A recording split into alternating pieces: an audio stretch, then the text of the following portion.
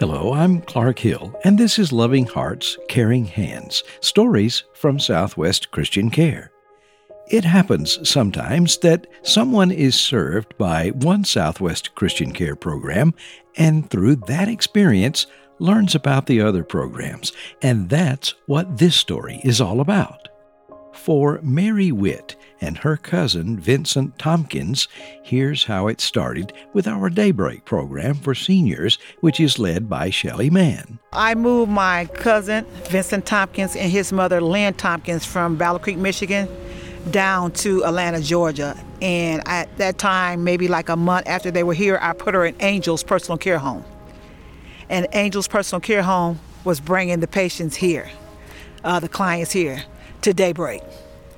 And so once she started going to Daybreak, she was enjoying it. Got to meet Shelley. It's so awesome. Got to meet her, and they were coming every week and whatever, and then her health started failing her.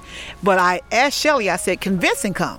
I said, because he's a senior too. She said, sure. So then I started bringing Vincent every Tuesday for a while when he was with me, and then, as time went on, like every other Tuesday.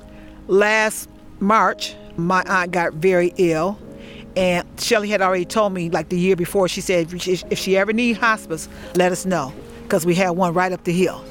And I was like, I remember that. So when she was in the hospital and the doctor said, they did all they could do, that she need hospice, I immediately called Shelley. I immediately called her. From that call, Southwest Christian Care responded. There was space available in the hospice for Mary's aunt, Lynn Thompkins. She was able to be transferred from Piedmont Fed up to Southwest Christian Care. And that's where God took her home at. What was that experience like while she was in the hospice? I sat up there with her a lot, and hold her hand and all that stuff. But after that, she passed died in my arms, I'll put it like that, and, stuff like that. Those people up there at Southwest Christian Care, yeah. When I tell you they were God sent, from the administrator part to the nurses staff to the volunteers, everybody was so nice. I mean, they kept her comfortable, they kept her clean, they catered to the family, anything we needed. Even if they said if we had to come after hours, they would be there for us. Erica Bailey, who is now our Director of Nursing, and all of our nursing staff were able to be right there for Mary and Vincent.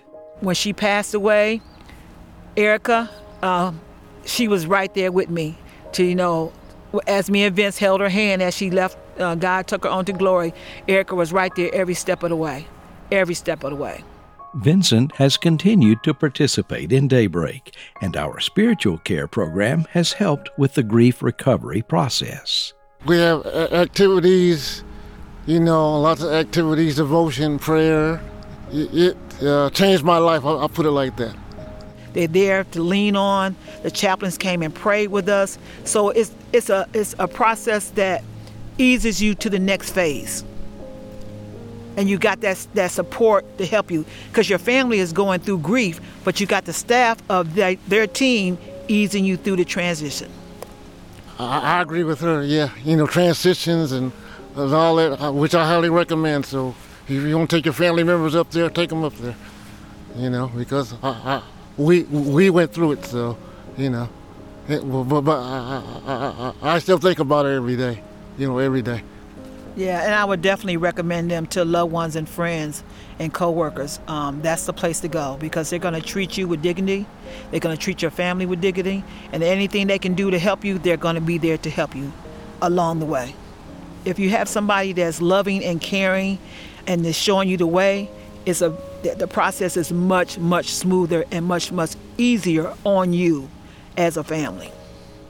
You can help Southwest Christian Care continue to be a loving and caring presence for people like Mary Whitt, her cousin Vincent Thompkins, and for hospice guests like his mother, Lynn Thompkins.